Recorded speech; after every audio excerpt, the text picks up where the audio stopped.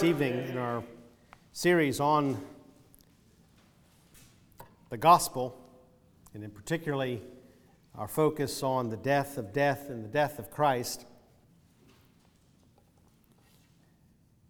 This evening, however, I wanted to look at a passage that I think is really, it touches the foundation of what it is we're talking about. We're talking about death, and that may seem a bit depressing. But really, we're not talking about death. We're talking about life. In my Bible, in the version of God's Word that I have, the heading above verse 15 of Deuteronomy chapter 30 says, "Choose life." Listen to the word of the Lord. "See, I have set before you today life and prosperity and death and adversity. In that I command you today to love the Lord your God, to walk in his ways, to keep his commandments and his statutes and his judgments, that you may live and multiply, and that the Lord your God may bless you in the land where you are entering to possess it. But if your heart turns away and you will not obey, but are drawn away and worship other gods and serve them, I declare to you today that you shall surely perish. You shall not prolong your days in the land where you are crossing the Jordan to enter and possess it. I call heaven and earth to witness against you today that I have set before you life and death, the blessing and the curse. So choose life, in order that you may live, you and your descendants, by loving the Lord your God, by obeying his voice, and by holding fast to him. For this is your life and the length of your days, that you may live in the land which the Lord swore to your fathers, to Abraham, Isaac, and Jacob, to give them." Let us pray. Our Father, we do ask that you would open your word to us, and by your Holy Spirit that you would teach us, fill our minds with understanding and our hearts with devotion. Help us to understand the meaning of life. Help us to understand the meaning of death, and particularly the death of our Lord Jesus Christ, and the life that comes to us through that death. We do pray, Father, that in the unfolding of your word we might see light. For we ask this in Jesus' name. Amen.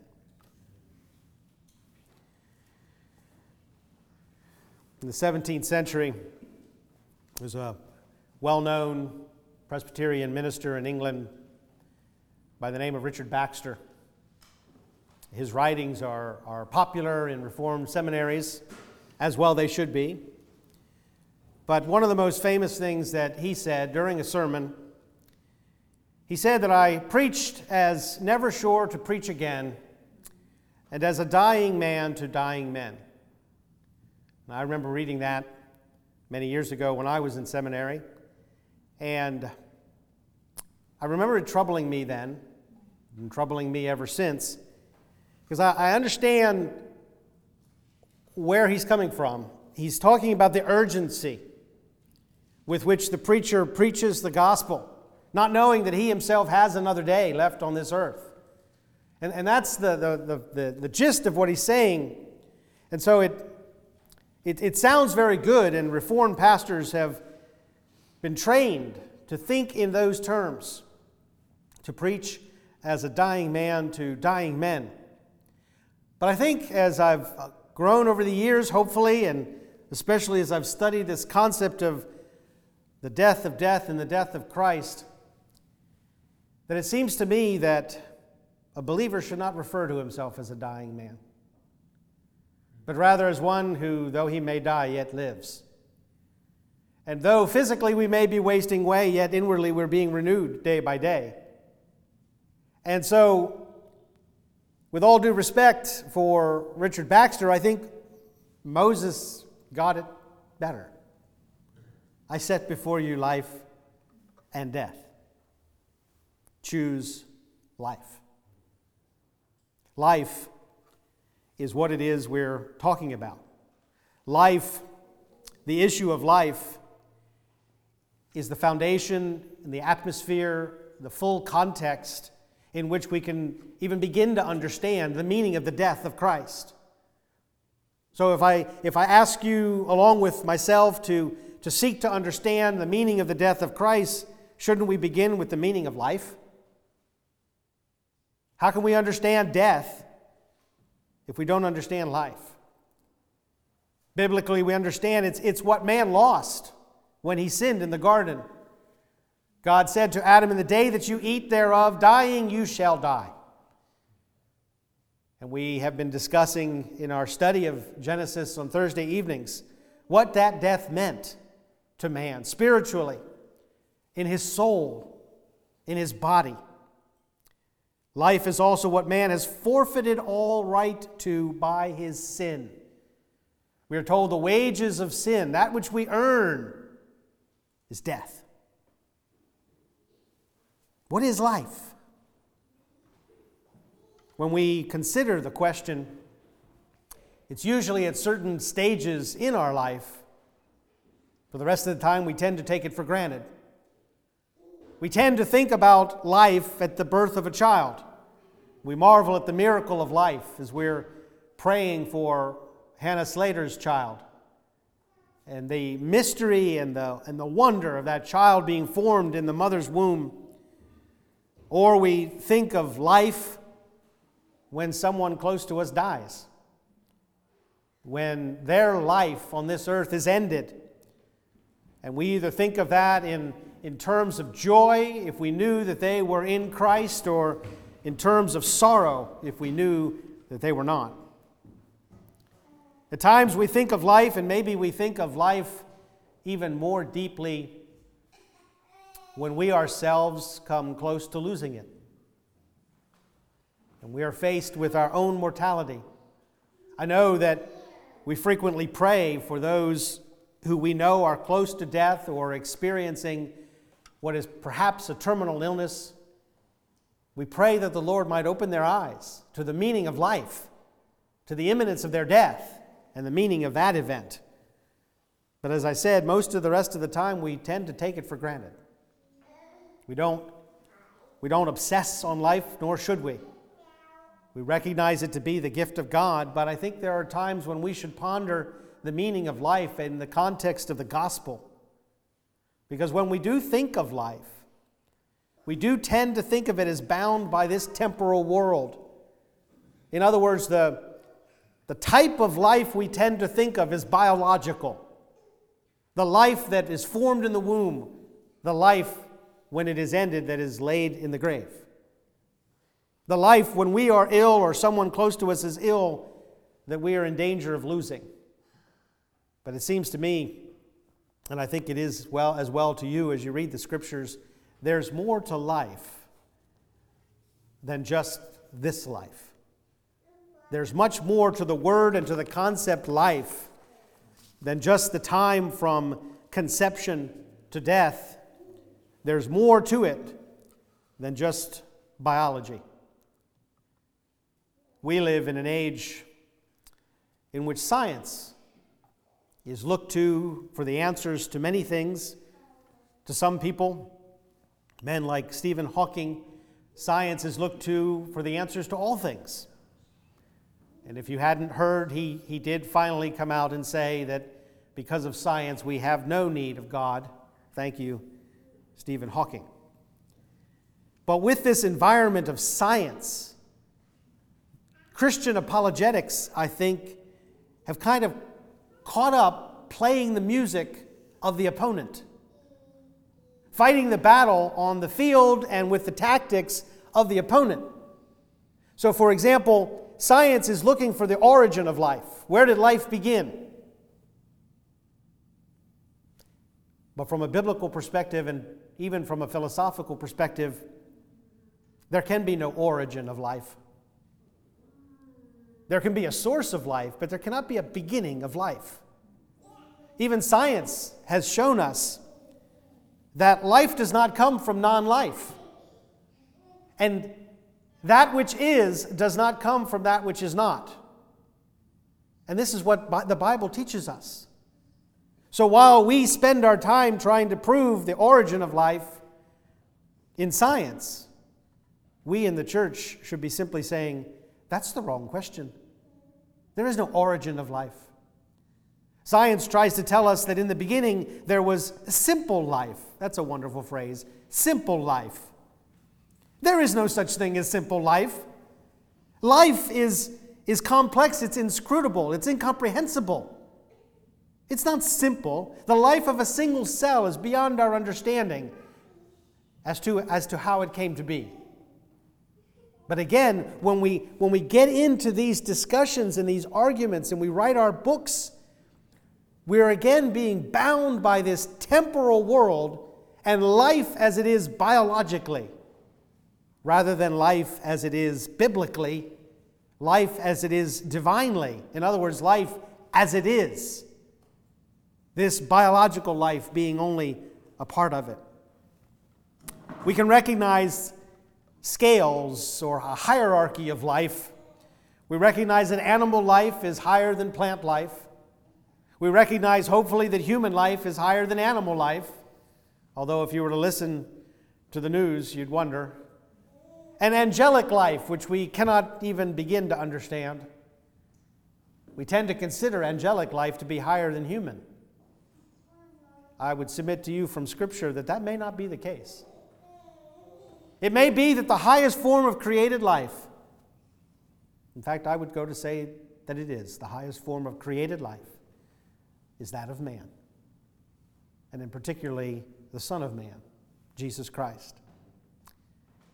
If we are to understand that man and what his death means, then I think we need to understand life theologically rather than biologically.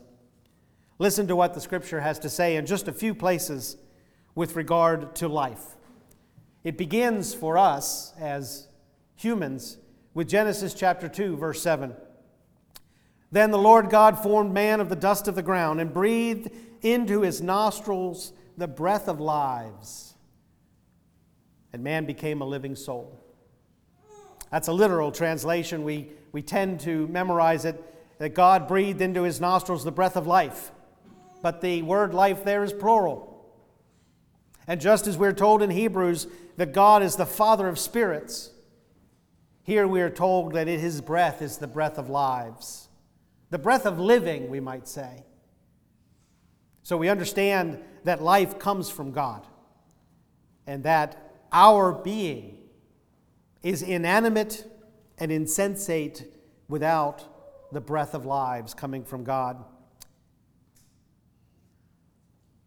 John 14, verse 6 is another very familiar passage, and one that deals directly with Jesus Christ as his own self-attestation. I am the way, the truth, and the life.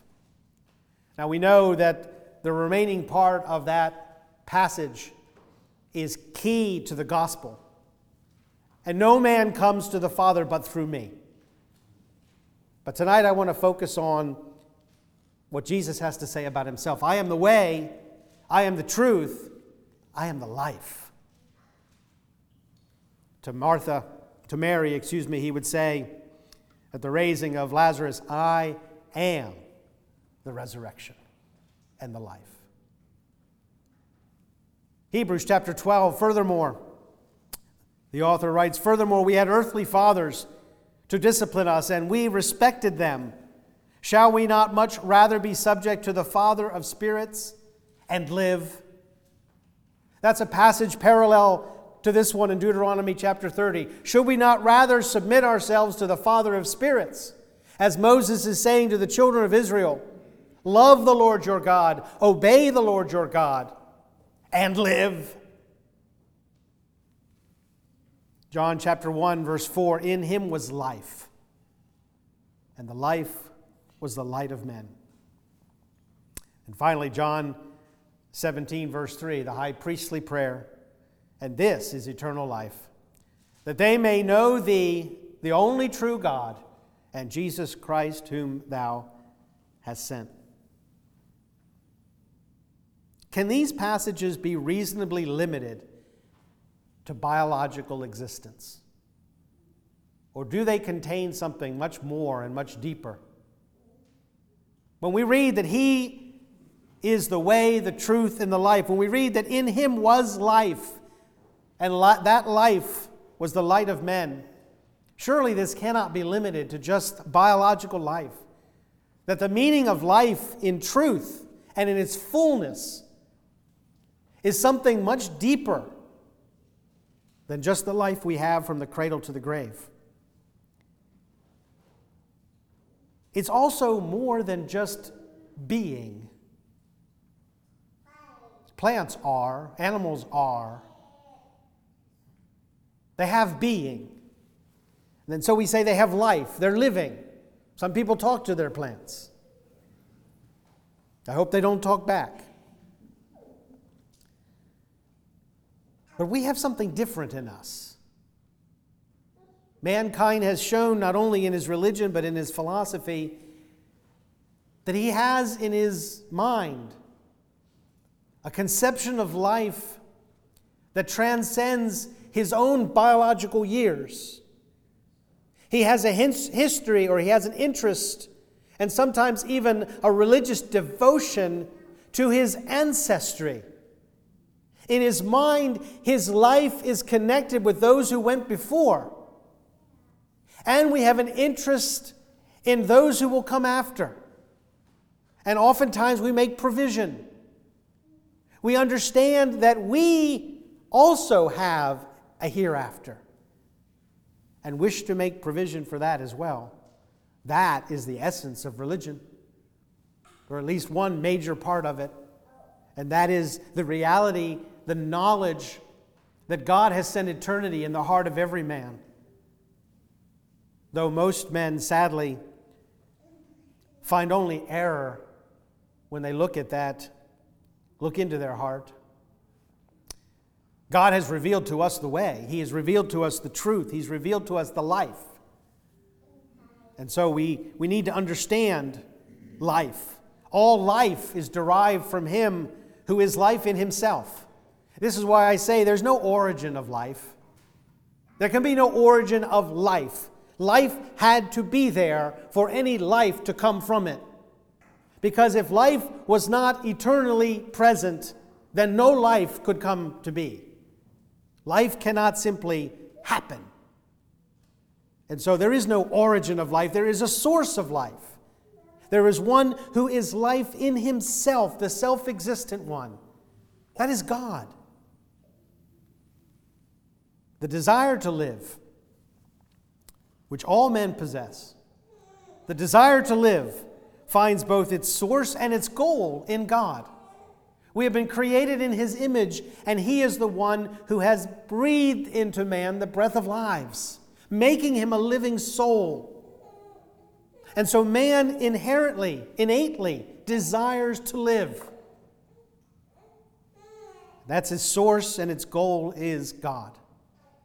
Though many men do not know that. Knowing God, they have denied Him and refused to worship Him.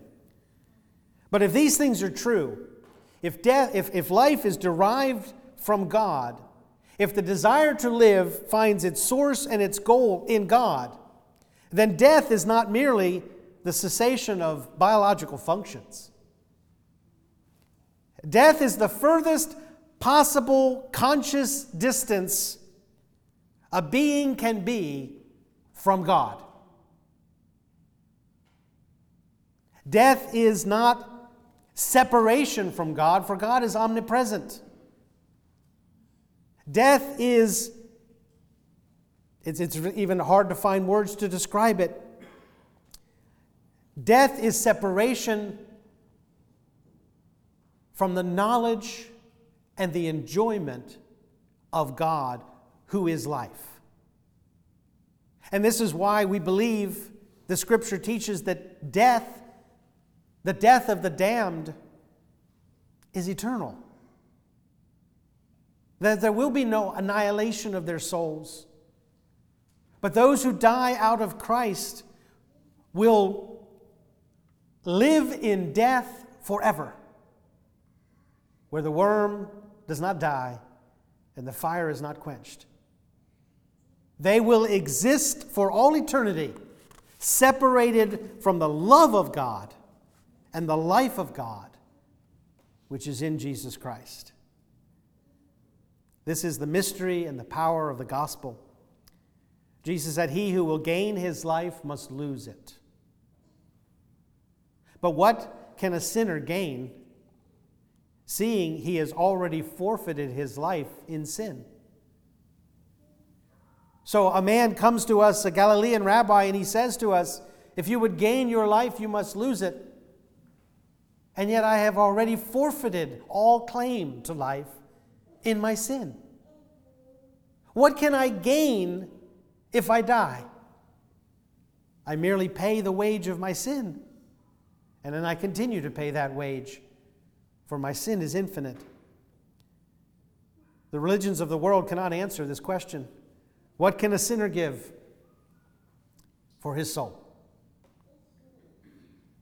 They have no power, these religions, because they cannot give life. Anselm once said about a false teaching, he said, "You have not dealt out adequately with sin." And if you consider the religions of the pagans and even the other monotheistic religions of Judaism and Islam, the same can be said of them. You have not dealt adequately with sin. You have not answered the question, what can a man give for his soul? Seeing that he has already forfeited that soul through his own sin. But what if one who is himself life dies? What then? Will the death of the one who is life negate and conquer life? I tend to think that Satan thought it might. As he sought the life of the Son of God, I tend to think that he somehow convinced himself, and obviously this is speculation, and believe me, I have no desire to get into the mind of the devil.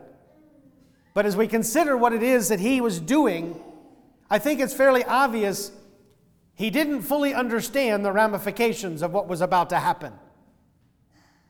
And perhaps he held out hope in his own perverted way that by killing the Prince of Life, death would triumph over life. But it was the other way around. That when the power of an indestructible life and the one who is life in himself willingly gave himself up to death, we read that death is swallowed up in victory.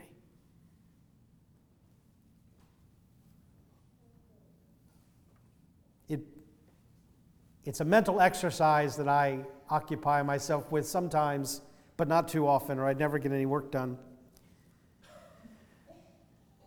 To try to contemplate what happened in the heavenlies when Jesus died. What took place in the angelic realm? What took place in the heavens of the angels and of the demons? What took place in the philosophical world where life and death were struggling against each other, when the one who is himself essential life, I am the life, died? We know that he was in the tomb 3 days. And there is much conjecture from Scripture as to what occurred during those 3 days. I believe that it was the fulfillment of Jesus' own words in Matthew chapter 12, when he said to the Pharisees and the scribes who claimed that he cast out demons by the prince of demons, he said, "How can a strong man's house be plundered unless the strong man himself be bound?" I believe that when Jesus died, that is what he did. He bound the strong man, the devil. He took from him the keys of death. The writer of Hebrews tells us in chapter 2 that in his dying, he defeated the power of the one who had the power of death. But it seems to me that death itself, and not just the devil, death itself was destroyed. Because it attempted, and this is how I envision it, it attempted to encompass and to wrap itself around the one who is life. When a man dies, oftentimes that death, as it were, overtakes his body, beginning at his extremities and moving up until he is without biological life. He is dead. Death has, as it were, encompassed him. The psalmist speaks of death as opening its gaping mouth and swallowing man. And so this image of death as a voracious appetite, seeking to consume life, is one that is poetically with man in the Scripture and in his own writings outside the Bible. Death is insatiable. And it tried to devour life itself. But the beauty of the gospel and the power of the gospel is that the event of death attempting to devour life was ordained by God Himself. We learned this morning, in this morning's message, we were reminded that Jesus set His face as flint to Jerusalem to die. He said to His disciples, "Shall I let this cup pass from me? But it was for this purpose I came into the world." And as He grew in His own awareness as the Son of Man, that He was also the Son of God, the Lord of glory, the one whom Abraham longed to see, and the one who is life in Himself, He went to that death willingly. He took that death and, as it were, embraced it. And in embracing it, He destroyed it. This is the mystery and the power of a seed dying and yet producing life. The analogy that Paul gives us, the mystery and the power of eternal essential life willingly submitting to death in order to render death powerless over all for whom life died. And so we read in Hebrews chapter 2 that in His death He destroyed the one who had the power of death, that He might deliver those who through fear of death were subject to slavery all their lives. That's us. And He has given us that deliverance, the death of death and the death of Christ, that we might live for whom Christ died. Let us pray.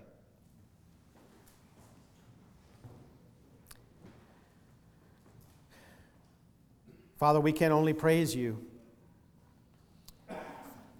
for of ourselves and our own sin, we know ourselves to be worthy only of death and of Your eternal wrath. And we know that no man can give a price for his own soul, much less the soul of another. For we have forfeited life in our sin. And so, Father, we praise You that You have made a way. And not only that You have made a way, that You Yourself are that way. That our Lord Jesus Christ, the eternal second person of the Trinity, became man and took on our form of life, that in it He might defeat death forever.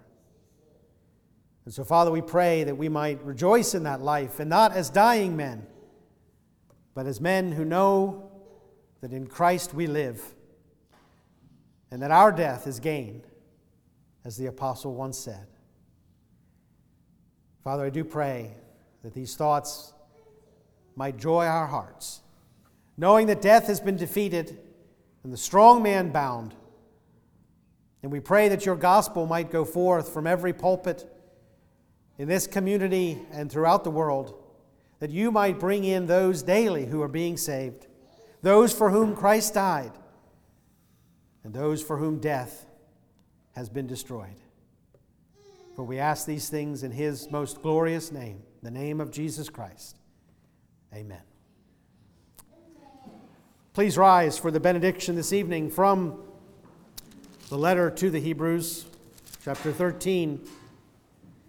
Now the God of peace, who brought up from the dead the great shepherd of the sheep, through the blood of the eternal covenant, even Jesus our Lord, equip you in every good thing to do his will, working in us what is pleasing in his sight, through Jesus Christ, to whom be the glory forever and ever.